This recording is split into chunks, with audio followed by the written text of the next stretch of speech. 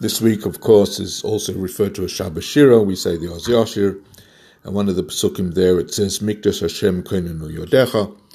And Rashi points out in Masechta Sukkah that this is referring to the Beis HaMikdash. The Beis HaMikdash is prepared and it will descend min hashomayim.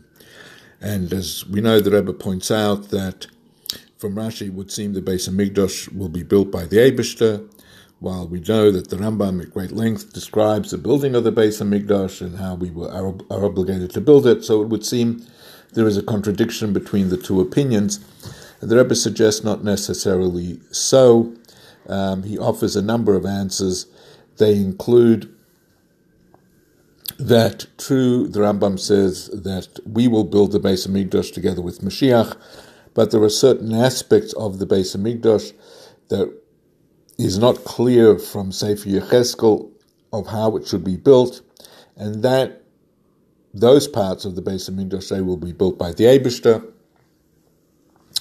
Another answer that the Rebbe offers is, we do know there are two ways that Mashiach's arrival, Be'ito B'achishena, whether we will merit, it will happen in a miraculous manner, and if we don't, it will happen through a process.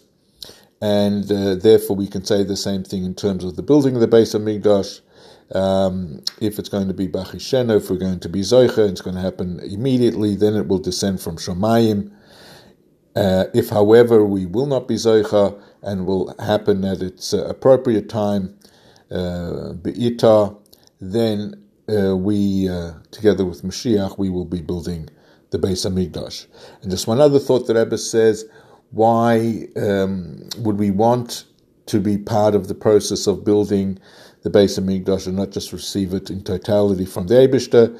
Because a person always prefers to and takes pride in his own handiwork than simply getting hand-me-outs and getting presents, and therefore Klal Yisrael wanted to have some part in the building of the Beis HaMikdash, even though we cannot complete it on our own and we need the help of the Eibishter. So this is an explanation on the first approach that we gave, that it's going to be a team effort, so to speak.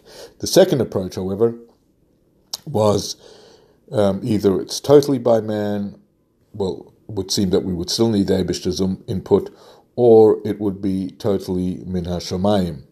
And then, of course, we have the issue, well, we don't get a say in it, but that's going to be, it would seem, if it's going to be B'achishena.